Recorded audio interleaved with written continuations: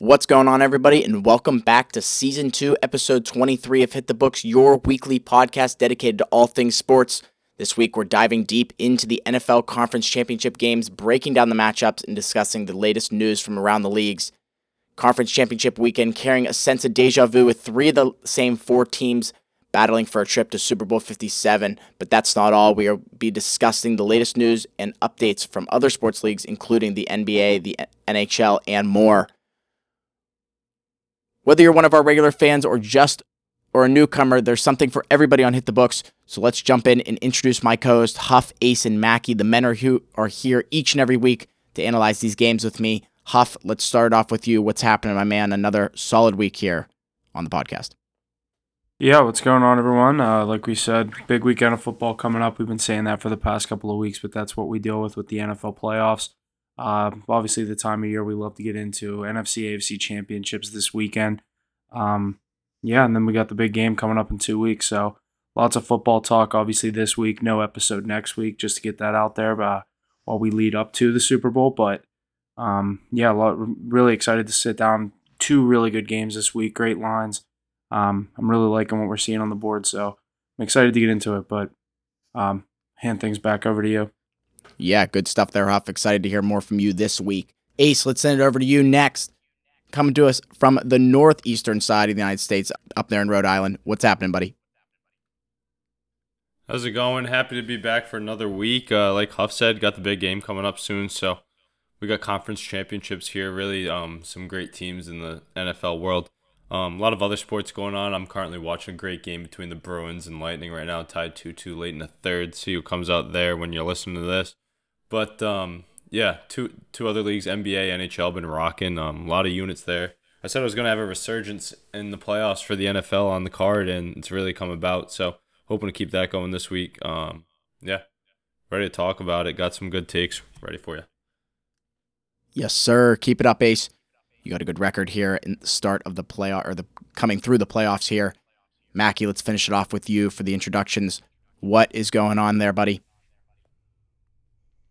Yeah, what's going on? Just happy to be back, talking another week of football. We only got two left, so we're really embracing all these moments here. We got two really good games this week. My Cowboys couldn't get it done last week. We can review those over this podcast, but just a terrible game by those Cowboys, getting knocked out by the 49ers for the second year in a row, and that leads us with two really good matchups this week. So it'd be nice to go over it and talk about it. Yeah, Mackie said it. We will head over and check out the divisional games. We'll do a recap on those here shortly. But first, let's jump into some news from around the other leagues. Here, we're going to start off with the NHL. The Canes and the Capitals unveiled their Stadium Series jerseys for a game that I had no idea was happening in Raleigh, North Carolina at NC State's Carter Finley Stadium. I felt like I may have heard a flint of this last year, but I truly don't know if I really did. Their jerseys are pretty sweet. Big Capital, the bird with the wings spread out across the jersey, and a sweet black with dark red, or like a nice red for the Carolina Hurricanes. Did you guys see that? I didn't even realize those were new Canes jerseys. I thought they already had those or something very similar. Those are pretty filthy. I like them. They do look very like both similar of them, to though. something. I like these Canes jerseys a lot. Those are sick. The Caps ones are pretty cool too. Very like the bird, you gotta love that. But Kind of modest. I Like, like I dark don't- jerseys better than white jerseys, so I'm good. I don't like when they do the big logos like that. That's just me. Like a couple years ago when they did the big numbers on the sleeves, it just looked weird. I don't know. I don't like when the logo. Yeah, I don't like when the logo is like the whole jersey. But yeah, those Carolina ones are pretty sharp, just the black and red. But I feel like, I don't know, like we were talking when the Penguins and Bruins were in the Winter Classic just like a month ago, or when they unveiled the jerseys for that like about 2 months ago probably, and we were saying our teams are running out of ideas. You're in so many outdoor games, and Carolina, I don't even know if they've been in an outdoor game or the last time they have been. Let's get some, like, just wear the Hartford Whaler jerseys. You know what I mean? seriously. I would rather. I know That'd be that's a hype. reverse retro. I would rather them see just bring back like the white or the like a blue version of that. That would have been sick. We'll cover more on that game happening, I believe, sometime here in February. Not 100% sure. Is there any more Stadium Series games that anyone knows about that I don't know about? There's probably a Heritage Classic or something like that, definitely, and then potentially another one later in the year. But it's always great to see Alexander Ovechkin play as he chases that Gretzky record, so I'll definitely be on potential Alexander Ovechkin anytime goal scorer watch for that one. That'll be an interesting outdoor game at a college football stadium. I know we've had they've played at the Cotton Bowl before, so with Dallas and Nashville, I think it was last year or the year before. So I don't know, but NC State Stadium, I don't know how many people that seats. Jesse, is that what you were talking about whenever I first hopped in here? Like, what's the average college football stadium? Like, obviously, when you say average, you're not even considering, like, the LSUs, the Michigans, the Ohio States, Penn States. Like, those are all 100,000 people. You think it's 40,000? Yeah. For average? I'd say, like, when we say, Wait, when we say like average, Division I, I'd say like Power 5. Power 5. Okay. Like West Virginia can 60. maybe fit what? West Virginia's 60. Yeah, West Virginia's 60 something. No way West Virginia's 60. Yeah, it is. Dude, that stadium's a third of the size of like any SEC school. It's the bleachers. That's why they do bleachers in colleges, because they can pack people in the bleachers and get the capacity. Okay, then Penn State and them have to be like 120 at Penn least. State's 107. Penn State's, I was going to say 107. Michigan's 107 or 108. It's like just over Penn State. Carter Ohio Finley's State? just Those are shy the of two- 60, 57 and a half. WVU just doesn't 56, feel sorry. like it in the moment, but it is fucking... Bro, it is so. But like, I've also like been in Milan Pusker, and I've been in the Oval at Ohio State, and it's at least double, triple the size. Like, it's got to be. Let's look. I don't know. 60,000 exactly for Pushkar. And then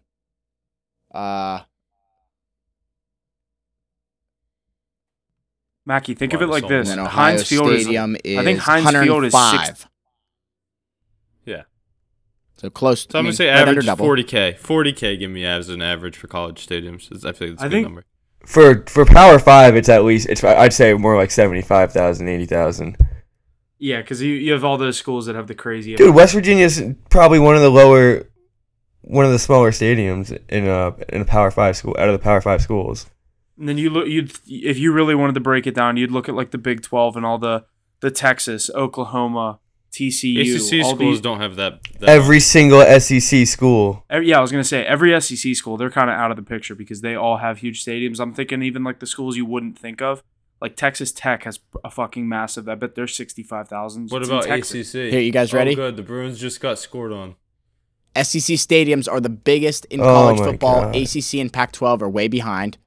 ACC has an average. Their average is 58,452 seats. SEC's... Okay, so wait.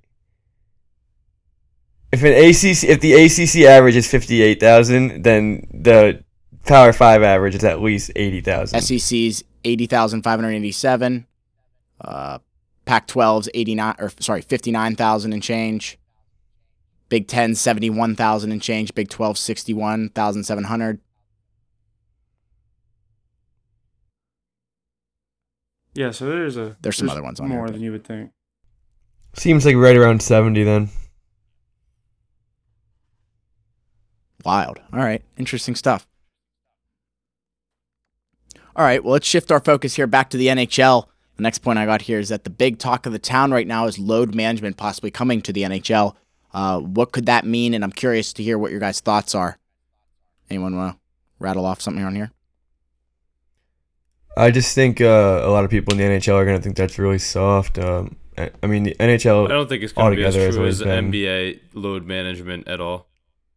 I mean, you got Kawhi sitting out literally 40 games in a season. It's not going to be like that. It's literally half the season. They would give them, if they went to an OT game, maybe the next day on a Sunday, you give them the night off. But still, I don't think superstars in the NHL are really about that action. So I don't believe that too much. Yeah, I was going to say I'm kind of on that same page. I think the idea of it, obviously, in certain situations, like you're always going to have that debate with the first round of the NFL playoffs, or I guess it would technically be the second round. When it comes to the divisional round and the one seeds that come out of the bye week, everyone always says, oh, did this team sit their starters week 18? Is it rest or is it rust? You know what I mean? How are they going to look coming into this game? They've been sitting too long. And like with the NHL and NBA where you're playing 82 games in a season, and you're playing sometimes 2 out of 3, 3 out of 4 nights. Like Ace said, if you have a late Saturday night and you're coming into a Sunday matinee or just a kind of a long game, overtime, hard-fought game against, like, for example, Bruins Lightning, and then say the Bruins got a game against the Ducks, you don't want to overlook any opponent in the NHL because it's just like any other professional sport where any team can really win. But I do see situations where teams will take advantage of it. Guys like that have proven themselves throughout the league. Obviously, all the superstars. You don't really see it much in the NBA with like other than superstars, so I don't think it'll get too out of hand. But the NBA, obviously, you said you have guys like Kawhi that miss basically half the season and just kind of wait around for the playoffs and hope his team's in a position that he can come in and maybe save them come playoff time. But I don't know. I don't think it'll get too out of hand with the NHL. But of course, whenever it was introduced to the NBA, it wasn't really known as load management, so we didn't really know what to expect when players started to sit. So I'm interested to see if this starts to become more of a thing. But like I said, I don't really think it will. At least as of now, but some of these guys, they deserve the rest. Like teams right now, like the Bruins, they're whatever their record is, and they're obviously looking at the playoffs. They know they got a long season ahead of them still. We're not even at the All-Star break. You give a couple of your guys, I know they're 24, 25 years old, but you look at like a Bergeron or a Krejci, hey, take this one off. We'll get this. You know what I mean? We got the team. We'll figure it out. Yeah, I've heard rumors about that for Bergeron. Yeah, like just older guys like that, like, in certain situations, I can see it really being beneficial for him. All right. The next point I have here in the NHL is that Rick Tocchet has been hired as the coach of the Vancouver Canucks. Hopefully a step in the right direction for the Canucks. I heard a rumor that when his first game there at home, he got booed by the Canucks fans, but I read through the replies and stuff, and people said very little booing. So take what you want from that. Next point I got here is that the Pittsburgh Penguins goaltender Tristan Jarry is out with an injury till the All-Star break at least. Really taken, I guess, that injury coming from the Winter Classic all the way out here till the All-Star break. Coming back for just a tiny little bit there, but very sad to see him go for a longer time. We'll see if DeSmith can hold it down. Anything on that, Huff? He's holding it down. He's holding it right down right now in overtime on a penalty kill against the Capitals, but obviously, a guy we need our starter back. We didn't have him last year in the playoffs, so it's really yet to see what this Penguins team can do with a healthy Jarry the whole season. So, just rooting for him to get back. Absolutely. Next one, we're going to shoot it to Ace here. The Bruins goaltender Ullmark became the fastest goalie to reach 25 wins in NHL history, accomplishing the feat in just 28 decisions, a record that has not been set last nearly 90 years ago. Ace, anything on that? Yeah, Ullmark's really come into his own this season, keeping the Bruins in games night in, night out. Even tonight, down one late, but he's had a great game, great season all along. Elected to his first career All-Star game too. Really shines a light on the success he's had. I think it also has to do with the team in front of him, the amount of depth. But I mean, that's an insane record, and he's posting shutouts. He's doing it night in, night out. Even when Swayman was hurt, he's holding down the fort. So great to see him come into his own after getting that big contract in the year before. Absolutely. He's a stud, truly. Especially with that team in front of him. All right, next one here. I want to hear your guys' comments. Connor Bedard, the projected #1 pick in the 2023 Upper Deck NHL Draft, is in his third season with Regina, the Western Hockey League. 17-year-old center has 81 points in 33 games this season. Curious to hear what you guys think about him, where you think he might end up. Ducks seem to be the talk of the town to get that first round pick. What do you guys think? How does the NHL draft lottery work? Is it like every team gets one ball? No. It depends on if you're in a lower seed, you get more.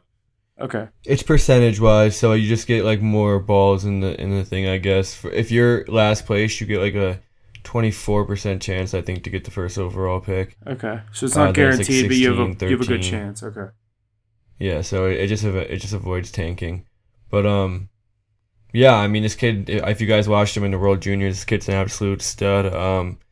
They say he's the next McDavid. I wouldn't go that far just yet. Not many people come in the league like that guy did, but he's definitely one of those lottery breaking #1 overall picks. So he's got a lot of hype coming into the next season. So we'll see what he could do. I like what I see from this guy so far. So do you guys see the clip of Teemu Selanne in the Ducks locker room? And they had the empty stall next to Zegras and Terry for Bedard. I did see that. It was definitely staged, but that was pretty funny. I mean, whoever gets him is going to get a stud. I'd personally like to see him go to Chicago in that big market and take over for Patrick Kane, but we'll see. We were talking about it earlier. I don't remember what episode, but I think Arizona would be a pretty cool location for them to get a franchise. Yeah, everyone's saying Arizona. We'll see who gets that first-round pick. I think he's definitely going to go first overall, so we'll see what happens there.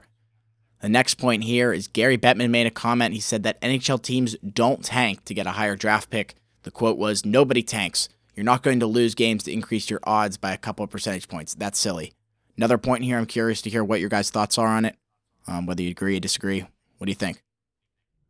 I disagree. I mean, I agree with Bettman. I don't think anybody's tanking in the NHL. Too much integrity. It's just straight facts. Like, why would you tank to get an extra 4% to get the number 1 overall pick? I mean, it literally avoids tanking in my opinion. So I think every league should do it, to be honest. Yeah, for sure.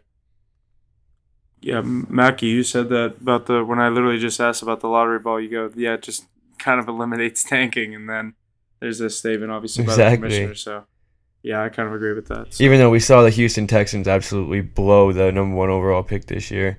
Well, athletes are still going to play. It's just the front office can always tank, but the product on the field, ice, court, however you want to say it, whatever sport you're playing, they're not going to tank. Yeah, they're going as hard as they can.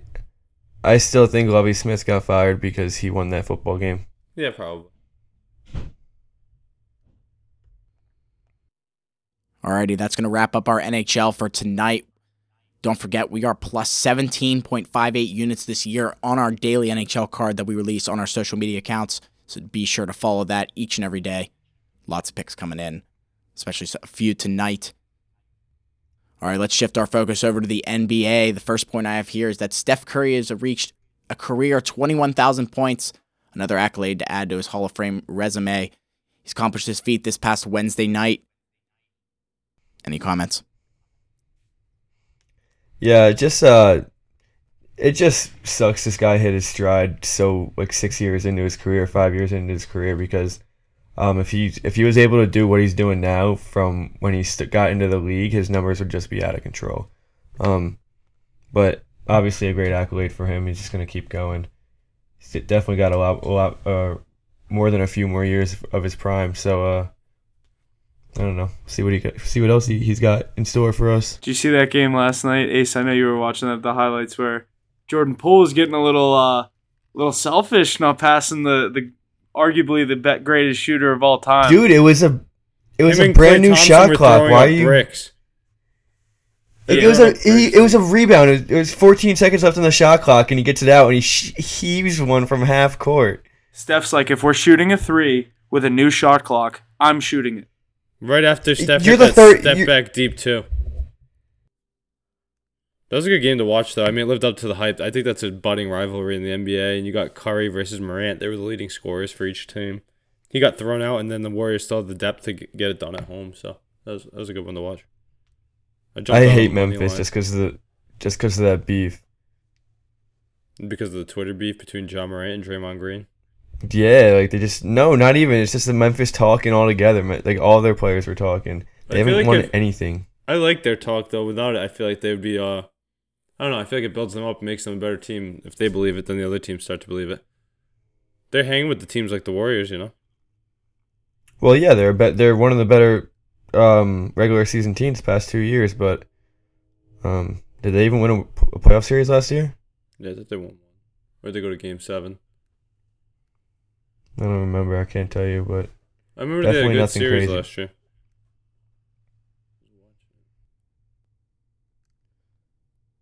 All right, that's going to wrap up what we have in the NBA tonight. That card also up 5.5 units itself. Another good one to follow each and every night, again, on our social media accounts. Let's jump over to the NFL. The news that we got here starts out with Jalen Hurts, Justin Jefferson, and Patrick Mahomes are the finalists for the Associated Press 2022 NFL MVP and Offensive Player of the Year awards. Curious what you guys think about these finalists for the MVP and such. I don't know who the betting odds are to get this, but I would go with Justin Jefferson. I just feel like that's. I think was it for the MVP? What is this? Offensive Player of the Year? It says both.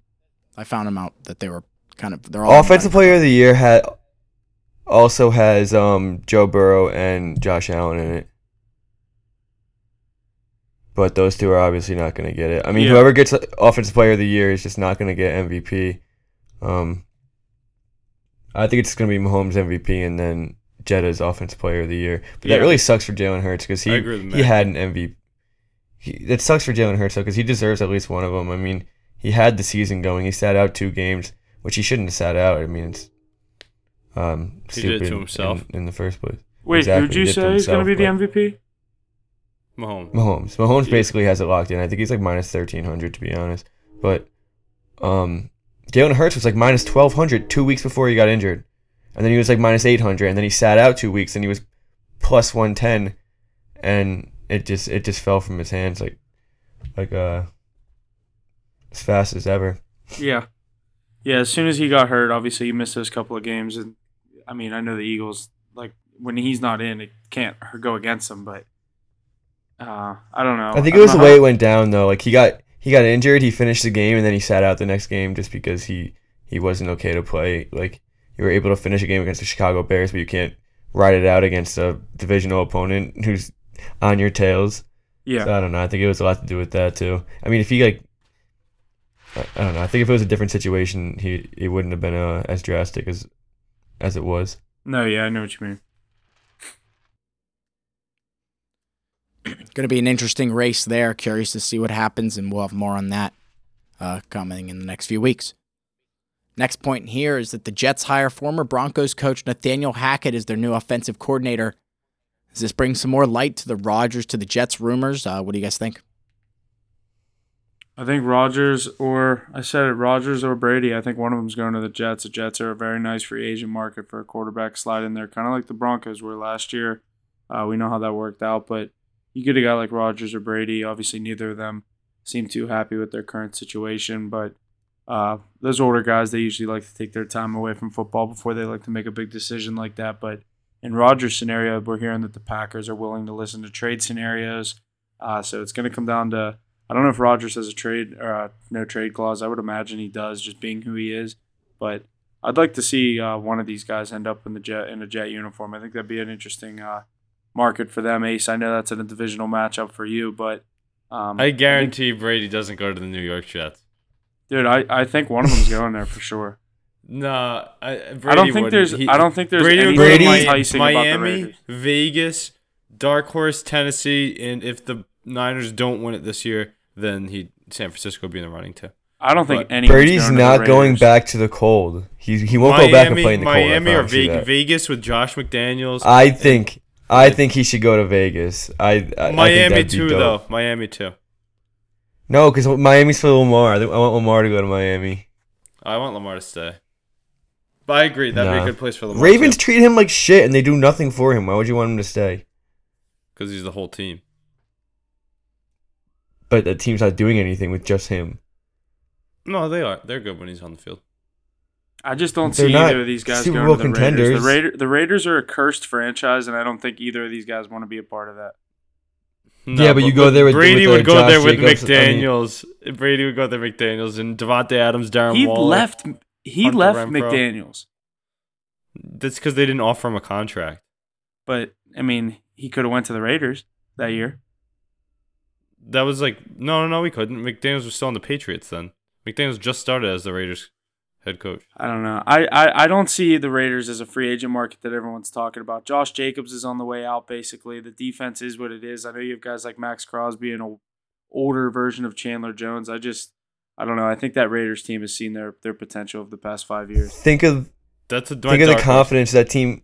Think of the confidence of that team that team gets if you get Tom Brady at quarterback. We saw it happen to the Tampa Bay Bucks. But also, I mean, I get another dark horse, Tennessee Titans for Mike Vrabel. It's a good situation to go into as well. Single Brady now in Nashville, Tennessee. They're just not good enough. I mean, that Derrick division's Henry's just ass, though. He would only have to worry about adding Brady, though. He saw that this year, Huff. If the Niners don't win, they're considered. But Miami was always who he was linked to. But I just think McDaniel's a good narrative. If he goes to San Francisco, I think they're going to be minus odds to win the big game next year. Yeah. Someone's got to win the big game. Brady has 7 big game rings. Yeah, something like that. I don't know. I could see Devontae Adams in a different uniform next year. I don't think that's going to be the team that whatever quarterback is walking into thinks it is. You don't want it to be against your Russell Wilson and his Broncos. I'm not even thinking about that. I just think, I mean, even if you want to think about it like that, say they have a decent year. Chargers are still the Chargers. Chiefs are the Chiefs. That's not a division that I want to walk into if I'm a free agent 45-year-old quarterback. That's the one thing about it is that that's the hardest division in the league to walk into right now. And as a 45-year-old quarterback who's just trying to win another Super Bowl, honestly, at this point, why would you walk into that division and have to work your ass off? Yeah, that's the whole but reason he doesn't want to go to Bucs. But you go to a team like Tennessee and you got Jacksonville on the rise, and he doesn't want to be the Bucs again and win his division at 7-9 or 8-9 or whatever they were. Yeah, and sneak in and then get his ass kicked again. What about and then get his ass kicked because he's not staying in Tampa Bay. If you saw, dude, everything, like the way that he acts, everything that he did, like he is not staying in Tampa Bay. I think the only reason he would have stayed in Tampa Bay is if they got rid of Todd Bowles, and the fact that they're getting rid of all of their offensive coordinators and naming all these new head coach or assistant coaches. That usually means that that's Todd Bowles' staff coming in. A lot of these guys that they're replacing were brought in by Bruce Arians and the old Bucs regime that won the Super Bowl. And now the fact that Bowles is bringing in all these guys, I think he's there to stay. And obviously Brady's a year-by-year situation right now, and I think the Bucs are looking more for the future. They got what they wanted. They were a team that really hadn't seen success since the early 2000s, and Brady went down there, won them their honeymoon Super Bowl, and I think that's the best we're going to see of Brady in a Buc uniform. But I don't think that's a team that he'll be taken back to the Super Bowl. And that defense was such a weird situation this year because they were so good 2 years ago, and then last year just kind of couldn't really do much, and the offense was the offense. I don't know. That's another team, but the division is so bad. It's like, how can he walk away from that? Like you guys are saying, like leave the Bucs to go to the Raiders. Like you're coming to the AFC, you got to go through Burrow, Mahomes, Allen, Herbert. Like we can name all the quarterbacks. If Rodgers comes to the AFC, I think Brady and Rodgers, they need to stay their ass in the NFC if they want to have any chance at winning a Super Bowl. Yeah, it'll be interesting to see, but I think he'll walk into somewhere that has the weapons established and, like Mackie said, a warmer weather climate. So that's why my thoughts is Brady going to Miami, Vegas, or San Francisco. But we'll see how that pans out. Definitely eager to determine. I definitely think he plays again, I'll say that. A lot of people hinting at retirement, you know. Of course, lots of retirement talks for him and Rodgers, respectively.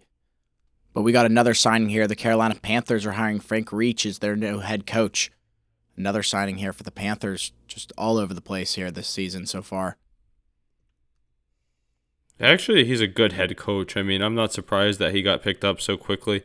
Happy that he goes to the Panthers because I'm a fan of some of the players they have down there. And they have a lot of guys that are gritty football players and kind of had a tough year with the Indianapolis Colts. It's a weird team to begin with. No true leader at quarterback. Going with Matt Ryan. And the injuries to Jonathan Taylor, who I think was overhyped. I think he'll instill a good football culture there and might be able to bring them back to relevance, especially with that way that division stands at this point.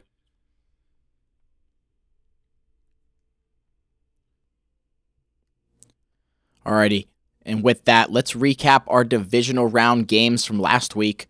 Real quickly, the 49ers took down the Cowboys 19-12. Bengals took down the Bills 27-10. Eagles smothered the Giants 38-7. And Chiefs win over the Jags 27-20. Mackie, you want to start off with your Cowboys playing a disappointing game there against the 49ers. What do you think? If this game didn't have Cowboys written all over it, they just did what they do every single year. Just turnovers, clock management, not making the big plays. They had so many chances to win this game. They should have won this game. In my opinion, they're the better team. If Dak doesn't throw those two interceptions, if Dak doesn't throw that interception to end the second half or at the end of the first half, and we go down and get points, and they're not up 9-6 at half, and we get the ball coming out of half, that's a whole different ball game in my opinion. You can't throw that interception. It's a lousy throw. It's just him making his mistakes again, and against a team like that, against a defense like that, when you only get 12 points, you can't be making mistakes like that. So basically that's what it came down to, is those 2 interceptions. I think we were the better team. You just can't make those mistakes. Brock Purdy had 0 interceptions, Dak had 2, and that was the difference in that game. And Purdy, I thought at times Purdy looked the most uncomfortable we've seen him, obviously in the short stint that we've seen him in the NFL. That Dallas defense, and that was exactly why I was on Dallas +4. I had so much confidence in that defense to cause the chaos that they did with him, and he just kept doing exactly what Shanahan was probably telling him. Let's use McCaffrey. Let's use the run game. Just use what we've used over the past couple of years to get us through success, and the Cowboys' offense just couldn't get enough done. And one of the things that I think was a huge turning point in that game was when Tony Pollard went down and didn't return to the game. I think what he brings to that Cowboys offense with Zeke and Dak, I mean, just in the run game between Pollard and Zeke, I think that's such a nice two-headed monster to be bringing out of your backfield. And obviously we saw Zeke kind of have to take over the majority of the carries. And I don't know, I think that was a big turning point for the Cowboys when their running game was kind of put to a halt when they were forced to go back to Zeke for basically the rest of the game. And but like you said, Mackie, Dak did his thing, and can't really, take back those turnovers. But Purdy, no discount to those 49ers. They're obviously legit. The defense is what it is, the best in the NFL. But yeah, I had a lot of faith in the Cowboys on Sunday. But yeah, the 49ers, the 19-12 win. Obviously, that's more like the playoff scores that I'm used to. Last weekend in the wild card round, or 2 weekends ago, I guess you'd say, we had all those fucking crazy out of hand overs. And these are more like the playoff football scores that I'm used to. So defensive game, Cowboys didn't get many chances. Another huge turning point was when Stephon Diggs dropped a fucking wide open interception on his own 5-yard line. That could have turned the game around. Trayvon Diggs, thank you.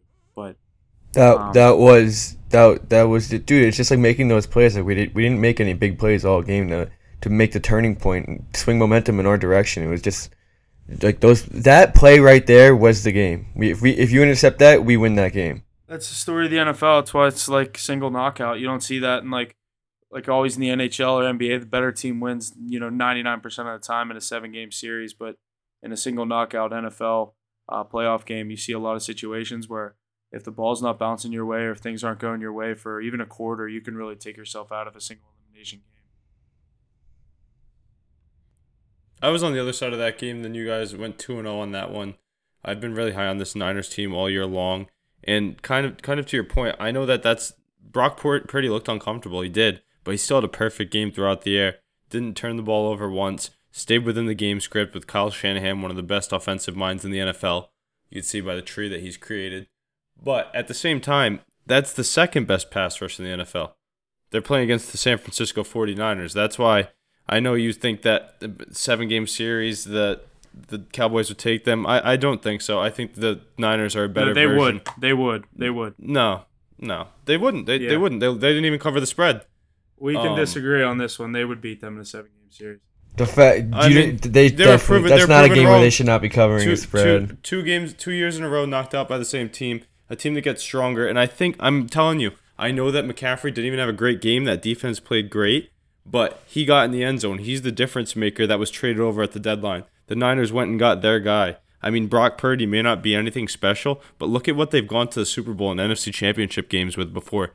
Jimmy Garoppolo. I mean, come on. Purdy's putting a lot better performance than that. And Kittle's really coming into his own, taking over games. They had no answer for him on the other side of the ball. CeeDee Lamb and all those weapons on Dallas. What else do they need on that side of the ball? Ezekiel Elliott asking to stay on a cheaper rate. I think he's Tony Pollard the team they need. That's what I said. They need Tony Pollard. Yeah, that definitely hurt him, but they didn't have anything going all day long. Their only touchdown, again, going to the tight end. I mean, really reliant on Dalton Schultz. That 49ers defense is the best defense in the NFL for a reason, and they showcased it, and that's why they're still alive, and the Cowboys are not. The Cowboys defense strives to be what the 49ers are. They're getting there. I mean, Dak had 2 turnovers basically in our own zone, and we got them score 1 touchdown late in the game when momentum was swung. I think Dallas defense had a better game aside from not making that interception that Trayvon Diggs dropped. No, the Niners had a better game defensively. You can't even argue that. You can argue that. They had turnovers and they won the game. It's the interception. How many turnovers did the Cowboys have that game? Okay. Yeah. Again, I just said it's the dropped interception. Yeah, tough. No, not trying to come at your team. That's might have been my Super Bowl pick since early on. I think that defense is going to carry him the way, and the Panthers really did everybody in by sending McCaffrey there. Because you still have Samuel, Kittle, Ayuk. Elijah Mitchell was in there to ice the game too, which is kind of crazy. I mean, Kyle Shanahan gets everybody involved, and it works well. It'll be a good game this week. I'm excited to see this one. I do think that Cowboys defense has a chance to grow into what the 49ers defense has done year in, year out for the past few.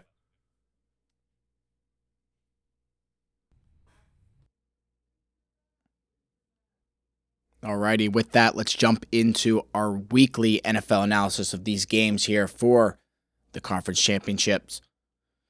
Let's start off our week here with the NFC here at 3 p.m.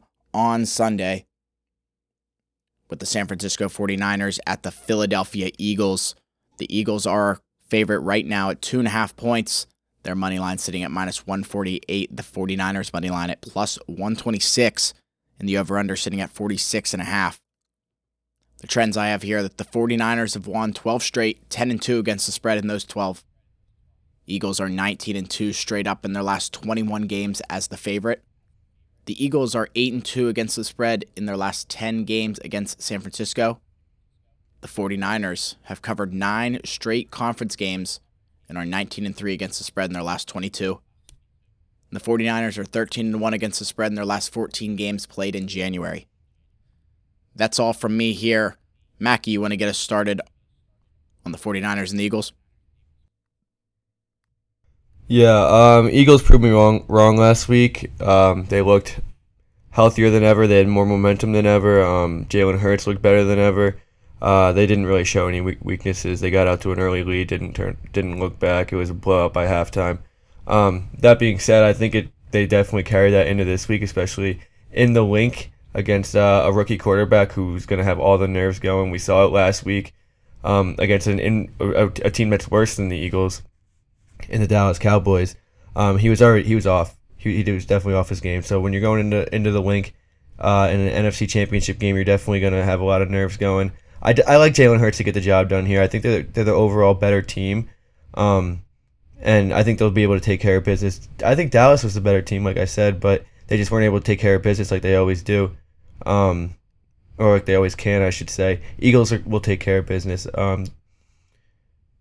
Niners they're not going to have the offense to keep up with the Eagles. They're going to put up more than 12 points, like Dallas couldn't. And that's all they really need to do is just get a little momentum, get a little offense going, and this game just could just swing their way the entire game. I really like the Eagles to cover a spread here and get to the Super Bowl. Mac, I do have a question. When you keep saying that the Niners are a worse team, if you go position by position, where are the Niners outmatched by the Cowboys and the Eagles? Why we got to go position by position? It's not a single player game. No, all right, that's a good way to look at it. I'm just trying to think of a way that they're a better team. I mean, I think that defense wins championships. The Eagles are 14-2 this year. 14. No, 14, I know, but the way I'm looking year. at it, the Niners have the best defense in the NFL, and as Ray Lewis said in 2005, defense wins championships. I think that but that defense also looked a little shaky against a pretty bad Seattle team in the playoffs, nonetheless. And then honestly, Dak just couldn't get it done. That's what it comes down to. I don't really think that the Niners did everything that they could. Dak threw 2 terrible balls. They got two interceptions off of it. Put them in good field position where Dallas defense actually stood their ground, held them to field goals at the most. I just don't think that Niners team was that impressive last week.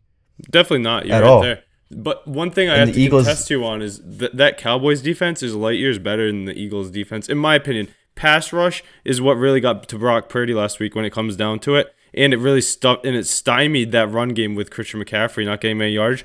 I don't think that Eagles defense is as good you have Michael Parsons, DeMarcus Lawrence. That Cowboys defense. That's still an elite defense in the league. Elite defense. Going into the link in the NFC Championship game. Not as disruptive as the Cowboys pass rush at all.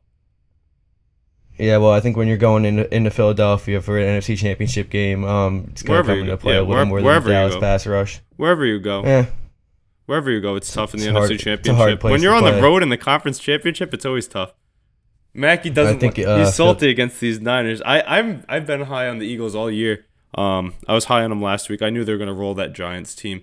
I should have put it on the card. I'm really not salty. I mean, I'm not salty about the Niners. That's not what I'm really mad about. I'm just looking at it at the bigger picture. I think the Eagles are a way better team. Brock Purdy, you're led by a rookie quarterback who's 6 games into his career. I don't think they're going to be able to overcome adversity. I think the Niners have the better running back room, like run game. I think they have the better skill position players, and they have the better defense. But the quarterback definitely overmatches them.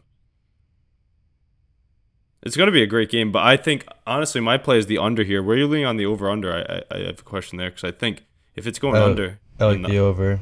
You like the over? I like the under this week. I don't think there's going to be many points. I believe in these defenses. But if the Eagles do come out and win this game, you know who's going to have a big day is A.J. Brown. I really think he's going to have a statement game against... That's the weak point of the Niners' defense is their secondary. If Jalen Hurts can overcome the pass rush, which I don't think he will, which is why I lean on... I'm on the Niners' money line, riding that to the Super Bowl if I can. The big game, that is. But, yeah, I think this defense is going to eat, and defense win championships. I think McCaffrey finds more running room than he did last week against that good Cowboys defense. But it'll be a tightly contested one for sure. Huff, I'm eager to hear what you think about this one.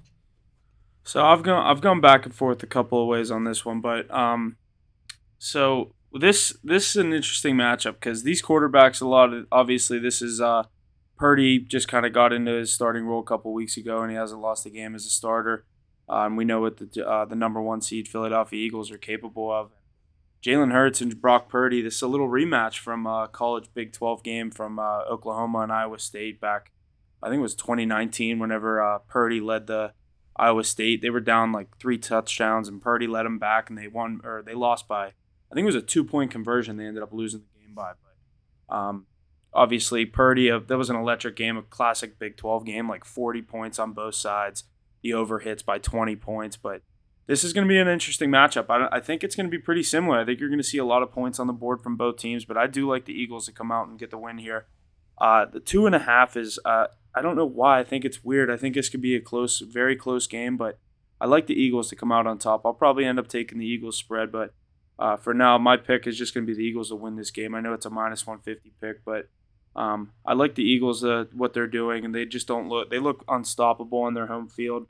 Last week, a team they beat up on that I was high on most of the season was the Giants, and I took them with the points there. I thought a divisional matchup would be a lot closer, but the Eagles really showed that they had all the film that they needed to shut Daniel Jones down and shut Saquon Barkley down. He was pretty non-existent most of the game there in Philly last week. And you said A.J. Brown. I think one guy that's going to have a big week this week for the Eagles is Devontae Smith. I really like when guys are keyed on the number 1 receiver in defenses. I usually look to the number 2 and take a lot of their props.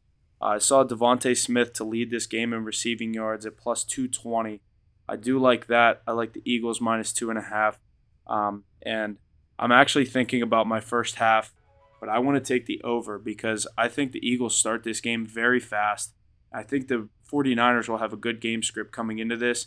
It's going to come into the second half to see how the defenses play and how they adjust towards what Purdy is bringing to the Eagles defense and what Jalen Hurts is bringing to the 49ers defense. But I think the scheme, obviously the coaches, you have Kyle Shanahan and Nick Sirianni. This can be a great matchup. But from a coaching aspect, I definitely think the 49ers have the advantage. I just think Jalen Hurts he's on a tear this year, and I do not want to see him in the playoffs right now. They have the run game, what they're able to do. This is going to be a very good run game. We have 2 of the best, obviously, rushing teams going at it, but I'm going to lean Eagles right now. I think the Eagles get the job done on their home field. With so much rushing and quality defenses on both sides, why I lean the under. And good coaching staffs that'll play it close to the vest, in my opinion. But so many players on the outside that can make it pop, so definitely have a chance to be over there. I just think with the rushing, obviously, these are 2 big play teams. You have, I could see, I said the Devontae Smith to lead this game in receiving yards. I could see a 45-yard touchdown to Devontae Smith over the top. I could see a 23-yard over the middle to Kittle, just like all these big, Debo, not necessarily A.J. Brown, big Goddard. Exactly. Yeah, just like there's skill players all over the place to you can't cover them all. Someone's going to be open every play on both sides. So, but I just think Eagles just play such a fast-paced game. I think it's going to start slow though, because these two quarterbacks have never been in a conference championship. The lights are on for both of them. That's either a really good thing or a really bad thing. You're right. These defenses have been there. Think about the guys on both sides of the ball.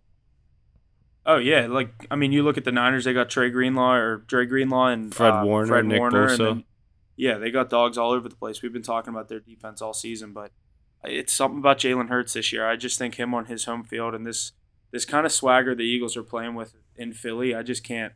And if they come out to dreams and nightmares with Meek Mill running out with a fucking speaker around, I wouldn't fade the Eagles. I don't know. It's just that Philly moxie. That stadium's gonna be buzzing. Is this the 3:00 game? It's only happened once before, though, right? They've only been to the Super Bowl twice. No, I know. It's just the recent success. Most of the team is still there that was there the past couple of years. I know they still have that core together. Guys you look Fletcher at Cox. Yeah, Fletcher Cox, Kelsey, a lot of the Johnson. True trench players. Yeah, most of the offensive line's still there. So Lane Johnson's playing with an injury. I believe he tore his pec or something. I don't know what he tore, but he's going to be playing. And that's a tough matchup for Nick Bosa, too, because I was talking to some of my Philly friends, and they were really keying in on that. One thing, though, that Eagles team, I figured they were going to crush the Giants. You guys have been making money on them all year. Kudos to you. No disrespect to their season. But coming into the year, I can remember Mackey agreeing with me on this. We thought they were going to be a top 3 pick team. And that's why when I saw that juggernaut Eagles team coming against the Giants, I was like, there's no way they're covering this week. The Eagles are going to stomp them. But this is a much different task, in my opinion. This Niners team is so battle-proven. Oh, no. They've been in this spot so long. I think that's what I was going to say is that the Eagles just come out on top.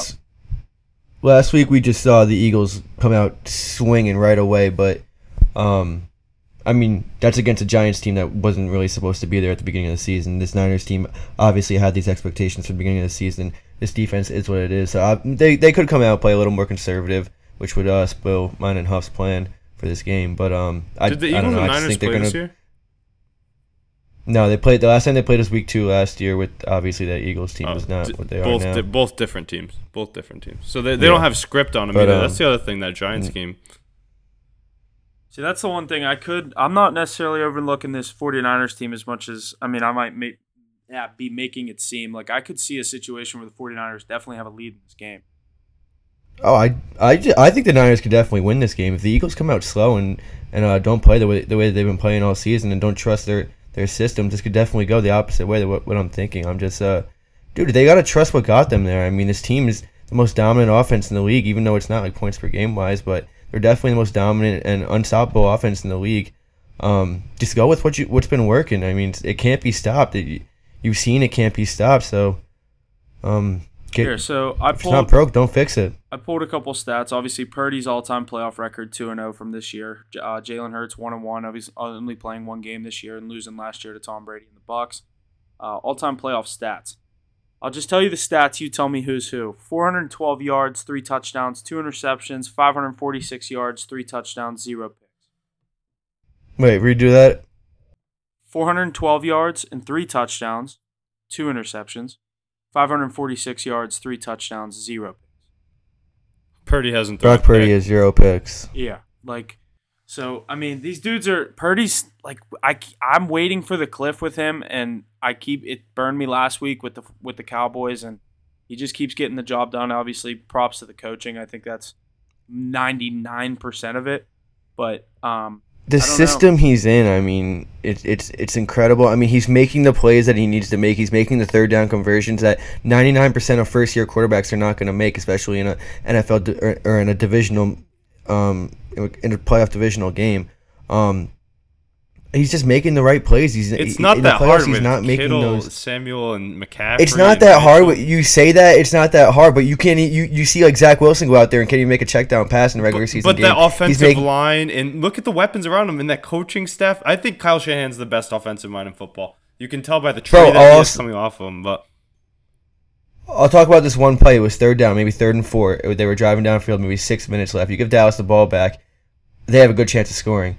It's 3rd and 4. He finds McCaffrey through the tiniest hole on 3rd and 4 with the pressure coming at you. They're throwing everything they have at you, and you're able to get that throw off for 5 yards and get a first down and keep the clock moving. Like that's an elite. That's an crazy, elite throw. Yeah. That he's just doing the bare minimum, which is more than enough at this point. And, that's why he's not making those big passes.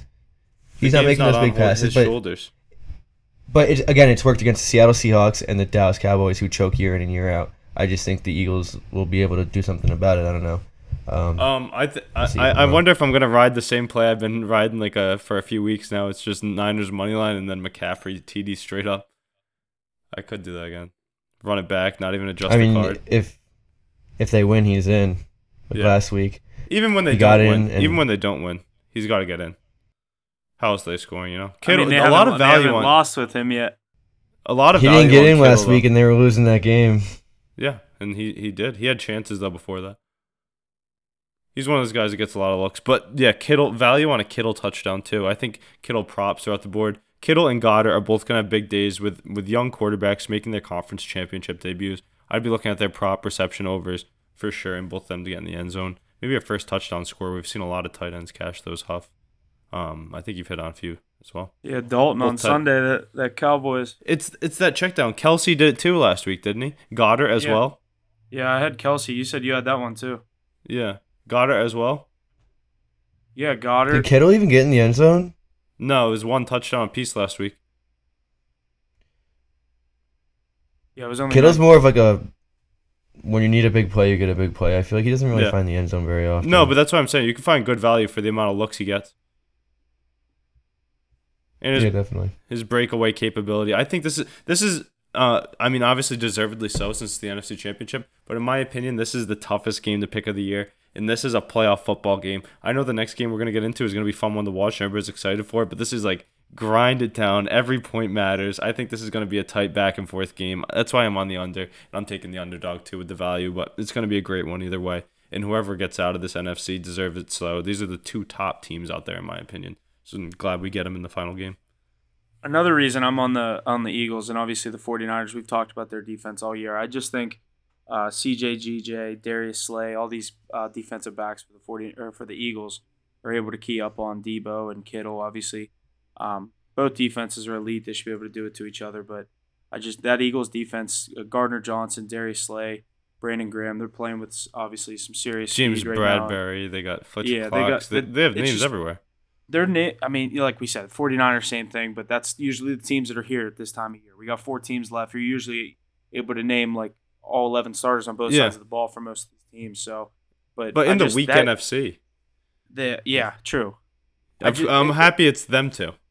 Yeah, it just blows my mind. I'll be watching an Eagles game and I'm like, dude, how many defensive backs did they have that would be starters on any team? Like, how did they get Gardner Johnson? How did the rest of the NFL let that happen? The offseason moves by that front office from the Eagles, they went all in. I mean, they tried to do this before a few years ago when they had Michael Vick, and it didn't pan out too well. But this year they did it with Jalen Hurts and Doug Peterson, the culture he built there before he was on his way out. I think that stuck around, and then the front office and Sirianni really got them rejuvenated. Yeah, I agree. And, like, dude, they got, like, Ndamukong Suh, like, people, like, they have names, like, I don't even remember they have these dudes. They just were like, yeah, hey, Sue, 3rd and 3, why don't you head in there? Yeah. Want to know something funny that we missed out on that I wish we got on the train for? One of my buddies shouted this out. Nick Falcone, he listens to the pod. Shout out to him. But he was on a Boston Scott touchdown all week. And I guess there's that stat of every time that he plays the Giants, he gets in. And there's so much value on it. I think you definitely talked about that, Ace. I remember that. Yeah, that would have been interesting to get in on because it seems like everybody in Philly culture knew he was getting in, but nobody else did. And then the stats back it up against the Giants. So we missed out on the good value there. I think he was coming in like plus 360 maybe. I was going to say the prop I wish I took in that game was the one value play I gave out last week that I liked was Kenneth Gainwell anytime touchdown. Didn't come when I thought it was going to. The garbage time to make it 38-7, but they all cashed the same way. That would have been a nice hit. I think it was plus 430 or something like that. Yeah, those backup running backs. I mean, Miles Sanders, they gotta duel him out. And it's tough. I mean, I hit on Jalen Hurts anytime last week. That's something I'll look at for the Eagles. I'm looking at Hurts and Brown to have a good day. Goddard too. But then McCaffrey on the other side, Kittle, and then that Niners money line. Those are the plays I'll be looking at this week. So definitely check out our card here. Good NFC battle. get to the bowl.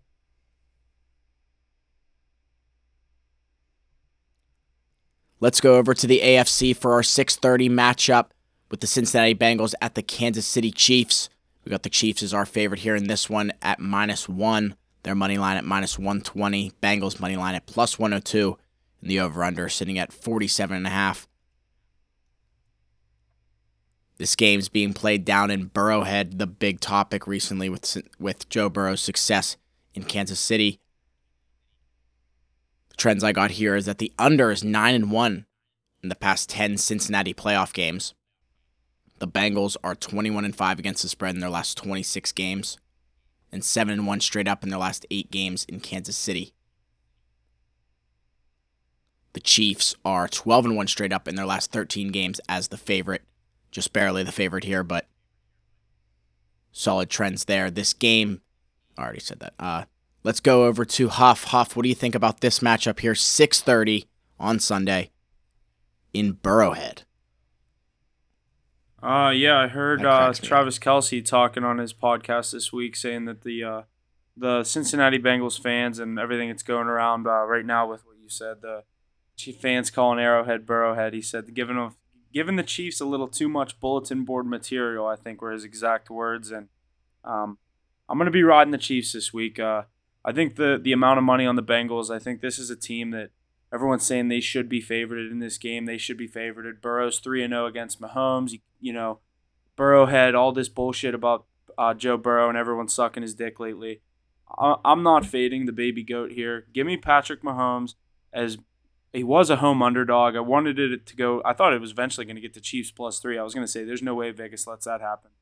Chiefs, I'll take the money line -1, -120, whatever it is. Chiefs aren't losing this game. Joe Burrow is not beating Patrick Mahomes 4 times in a row. Bengals Cinderella story comes to an end. I said it last year when the Bengals lost in the Super Bowl. I didn't think they would be back to another Super Bowl within 5 years, and this game Sunday is going to prove my point for year 1 of that take. Mahomes is going to take down Burrow here. Nothing too much to worry about. I don't think the ankle is going to be as big of an issue as many people are saying. Obviously, that's not something I can speak on, or I don't really know how he's feeling 100%. But seeing the video of him walking in and out of the press conference, no walking boot, no crutches, no wincing whenever he's taking a step. But I'm not fading the baby goat. Give me Patrick Mahomes. Give me Travis Kelce -1 this week in Arrowhead, not Burrowhead. We'll see on Sunday. Yeah, I don't know about your 5-year plan with the Bengals, but I agree with you on this year. I think the Chiefs will find a way to get it done this year, or this week, I should say. All the fuel that they're giving them. I mean, Eli Apple alone is just giving. He's asking to get kicked out of the playoffs right now. Yeah, all the fans calling it Burrowhead. Like, come on. Remember who you're playing against this week. You're playing against Pat Mahomes. He's the best quarterback in the league. He's already got a Super Bowl. He's already got an MVP. He can do whatever he wants to do when he's playing on his home field. Joe Burrow, obviously not discrediting him at all. Guy that doesn't seem to know how to lose a football game. But it's going to be a toss-up, and it's going to be a shootout, and I like the home team here. I like Pat Mahomes to get the job done, and they're my Super Bowl pick this year. So I really like the Chiefs with all the momentum going towards Cincinnati in this game.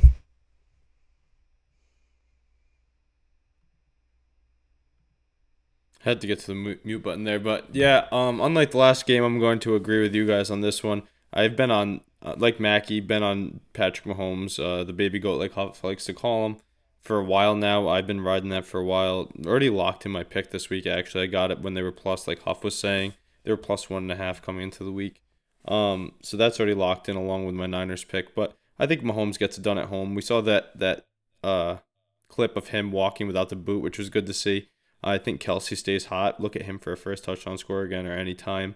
Mahomes is going to find success against Burrow sooner or later. And like you said, too much bulletin board material. I think they have the better defense. I saw people saying that they think the Bengals defense is better than the Chiefs. But the Chiefs still have some playmakers on their side. Look for Chris Jones to have a big game. And the Bengals have actually struggled with a lot of teams as of late. I know they struggle against the Ravens. They shouldn't even be here. I mean, they're playing over their head, maybe looking past the Chiefs here. So I think that Andy Reid's a great coach. That stadium's going to be rocking. Pacheco's going to be having a day. We saw his acceleration burst out of the backfield last week. They got McKinnon too. There's going to be value on that anytime touchdown, especially now after getting him last week. He's been finding it pay dirt all year long ever since they rejuvenated him. And then you have Juju Smith-Schuster, Kadarius Toney's looked elite, Valdez-Scantling, and Hardman. I think the Arrowhead's going to be rocking, going to like a lot of points here. Give me the Chiefs in the over here, and definitely look some prop plays. I don't know if you guys have any off the top of your head that you were thinking about, but for me, it's definitely Kelsey and Pacheco, but maybe a little bit of Kadarius Toney. So I guess I'll kind of just allude to my value play of the week. It's on this game. I had a Jerick McKinnon first touchdown, plus 1,000. I see a lot of value with that. I know you just said Kelsey. I think I like that a lot. The dual back with Pacheco and McKinnon. We've seen Mahomes. He likes to throw that check down to Jerick McKinnon. And once he gets those feet rolling in the open field, inside the 20, he's capable to get in anytime in the open field. But I like that plus 1,000 a lot. And Ace, you said a couple other props you were looking at. I think my play on this game is going to be a Travis Kelce anytime touchdown and the Chiefs money line. If you put it together, it's plus 200. I mean, if the Chiefs win this game, Kelce is scoring. So I hit that last week. Yeah, that's what I'm saying. I think if you like the Chiefs this week, I think that could be a very nice play. Plus 200, Chiefs money line, Kelce anytime. But I like Jerick McKinnon first, so I think that plus 1,000 could be nice to go along with it. Yeah, I love that Jerick McKinnon. He had that string of touchdowns going towards the end of the season, maybe like 6 games in a row or something. Patrick Mahomes check down option. In a tight back and forth game, you're going to look at that receiving back out there more often than not. But I bet you they start with Pacheco. I think they're going to try and get him going, honestly. He's been a home run hitter, it looks like. I think you could see, here's how, like when I take a guy like that to score first, like meaning Jerick McKinnon, I just see Pacheco or Kelce get him down to like the 6-yard line. Mahomes in the shotgun, Jerick McKinnon to his right, little wheel, little out route. Flat route. Yeah, well, depending the ankle, Mahomes does a little rollout. Yeah. Little Mahomes sidearm, first touchdown. CBS, whoever has the game, it's the highlight, cutting a commercial. 7-0 Chiefs, Joe Burrow, and then all the announcers going to be sucking Joe's cock, saying, "Oh, what can the Bengals do?" I don't think too much. I think the Chiefs have their way with them this game. Honestly, I don't think this is going to be as close as people think. I think that the Bengals still get theirs though.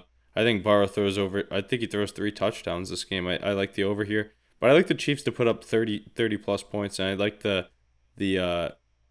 Bengals to sit in the mid-20s. You know what else is important to watch about? That guy, Evan McPherson, the toe of his has been commentated about a lot. Supposed to be one of the up-and-coming best kickers. Had a great year last year, but he's had a pretty shaky season. So let's see how he fares this week. I know Brett Maher had some struggles for the Cowboys, and that almost cost them, and it did end up costing them last week with changed possessions and whatnot. So that's an important piece of the game, and I know he's got a lot of talent, but struggling this year, so that's key to me. I was checking the odds on a Joe Burrow interception, and shocked to see yes at minus 112. So if that was at plus money, that'd definitely be something I'm looking at. I could see a situation, maybe the Bengals are down 10 and start airing the thing out, and Justin Reed or one of these nice Chiefs defensive backs come down with Sneed. it. Yeah, someone back there. I think that could be some play, but I don't like the minus 112 because obviously you're betting on a top 3 quarterback to throw a pick, but in one of the biggest games of their life, just not something I'm looking at. I like the Kelce anytime with the Chiefs money line, 200 or plus 200, and then the Jerick McKinnon first. You might see both of those on my card. Across the board, I think there's a lot of plays you can look at on that Bengals side too, though. They like to throw a lot. I think T. Higgins is something I looked at last week and I missed on, but I didn't take the weather into account, which kind of screwed me over. But he still had 7 targets, came down 4 catches, came up too short. That's someone I'd look to get in anytime. Joe Mixon, he's been getting his. He's a good player too, and especially against this Chiefs, there's a lot of points in Chiefs games. We know that. So Burrow, Chase, Higgins, maybe a Hayden Hurst, good value there. Mac, you have any thoughts on a Bengals play? Yeah, I like Jamar to get in. I think they get his, even if it's a late touchdown when they're down like 14, down 16, something like that, just to get the game a little closer. I'm going to be targeting him a lot. I like the high-scoring game. I think that overhit. So I do think Joe Burrow will ball out. I think Mahomes will ball out. star players are going to get their yards. They're going to get they're going to get in the end zone.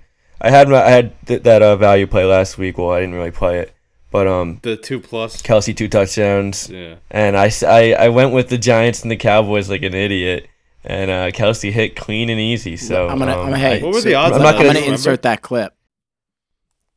Another value play I liked. I just wanted to throw this out there. Was Travis Kelce scored 2 or more touchdowns. When he gets one, he usually gets the second one, especially in a game like this. So it's sitting at plus 400, so it's not a bad play.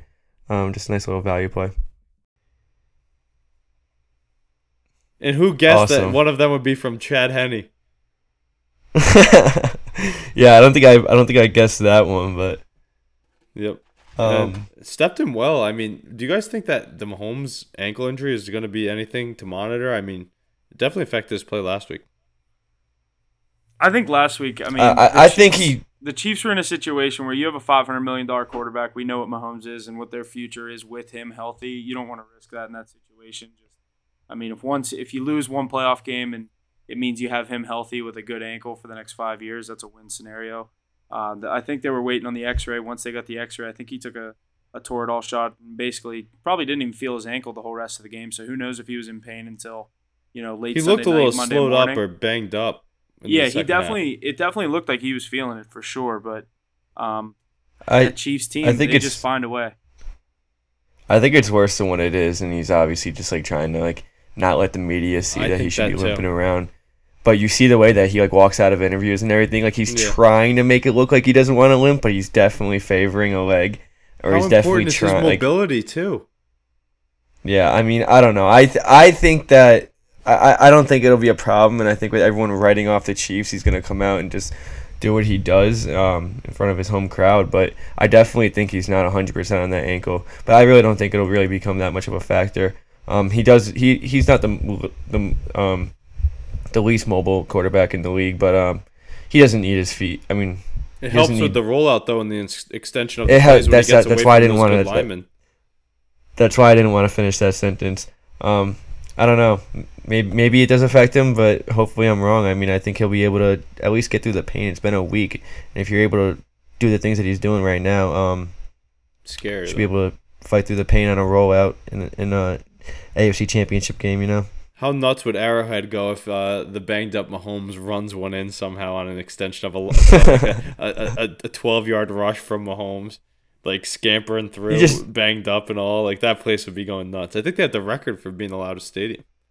Yeah, they do. You just don't want to see him go down. It's the last thing you want to see. And it's not like you can write it out. You can't write it out for this game. It's definitely a possibility. Takes one wrong step, anything, turn or whatever it is. Yeah, it could be. He could step the wrong way. I think it's gonna come down to the toe of either Butker or McPherson, though. If I'm being honest. I mean, all 3 times these teams have played each other, the Bengals have won by 3. And it was 27-24 twice. Didn't Butker have a chance to hit the game winner in the last one? Well, it's tied. It would have tied it. I thought he missed, and the then AFC McPherson hit the game winner. No, in the last regular season game. Did he miss and McPherson hit the game winner? Or did he miss and tie it after? Would that have been the one this year? Yeah. You might be right on that, yeah. I feel like Butker might have had a 60-something yarder to tie it. I'm gonna look up this. I'm gonna go look at it too. Because that's interesting to look at. Let's see matchup. Burrow and Mahomes this year played each other Week 13, December 4th. All right, let's look at that real quick because that'll come into play a bit. Obviously, the playoffs are a different animal, but Bengals won 27-24. Mahomes had 200. It ended on McPherson's foot. Yeah. That's what I'm saying. And Butker missed one on the drive before. And Mackey, that was the game I had over 51.5, and it hit 51. I remember that. That was tough. I think you were on it as well off the card. Missed field goal by Butker on the previous drive of 55 yards. Does it say that? Yep. I do remember. Yeah, I do remember that. He missed it with 55 yards, and then the Bengals go down and win the game with a field goal. 55-yarder, no good. And then it ended on... Probably a 30 something. Oh, no, it ended on a kneel out. Okay, so Chiefs got the ball back. Oh, yeah, so he missed it to win the game. But he missed it to tie it with A lot of time left. With 5 minutes left. Five minutes left. It's 3 minutes left. He missed it. It was 4th and 7, 55-yarder. With Butker though, you got to go for it. He's a good kicker. 55-yarders. I mean, you expect your kicker to hit that. Yeah, I remember that though. I was so pissed. There was there's something else. I missed it by 1 point. Was there other missed field goal or something like that? Something, but they yeah, that was a tough beat. But I think it's gonna come down to the toe once again. Should be interesting. I could see Chiefs 34, Bengals 23. Yeah, what are you guys' score predictions for this round? That'll be interesting to hear. Here, I just did my one, and then I'll say Eagles 28, 49ers 21. I'm gonna say Niners 23, Eagles 21. And then all right, I'm gonna go to. All right, you go, Ace. Finish up. All right, for the Chiefs, I'm gonna go 34 for the Chiefs, 24 for the Bengals. I said it's gonna come down to his toe, so it could be 34-31. We'll say 34-31. I'll give the Bengals one more score. How about that? 34-31. I was going to say, you were a point off from my score. I said 31. Or what did I say? 34-23. Yeah. I'm going to go 27-22 Eagles. And I don't know. I guess Chiefs 31-28. That's what I was thinking. It's going to be mid-30s for the Chiefs and high 20s for the Bengals, but it could come down to a last-minute field goal, like an interception or something is going to be so vital if Patrick Mahomes is ailed or whatnot. Maybe a big run by Mixon or Pacheco changes that forecast of the whole game. But, yeah, 23-21 for the Niners gets me that money line and the under there. So maybe I look to tease both those. That could be a same-game play if you're looking there. Either Chiefs teased with the over in that first game, in the second game, or Niners teased with the under in the first game. So a lot of different things to look at this week. Definitely can get creative with only 2 games on the slate. You got a lot of time to look at it. I wish you could tease team totals. That'd be crazy. All right, that's going to do it for our conference championship game analysis. Lots of good stuff across the board for those 2 games on Sunday, NFC and the AFC. Be sure to stay tuned for our picks on social media, Instagram and Twitter, respectively. That's all I got this week. What do you guys got? Anything else? No, just excited to see these 2 great matchups. I mean, we dived into it pretty deep, so definitely check out our socials for our plays this week. Like Jesse mentioned earlier, plus 17.5 units on the NHL daily card. If you're not jumping on, then I don't know what you're doing.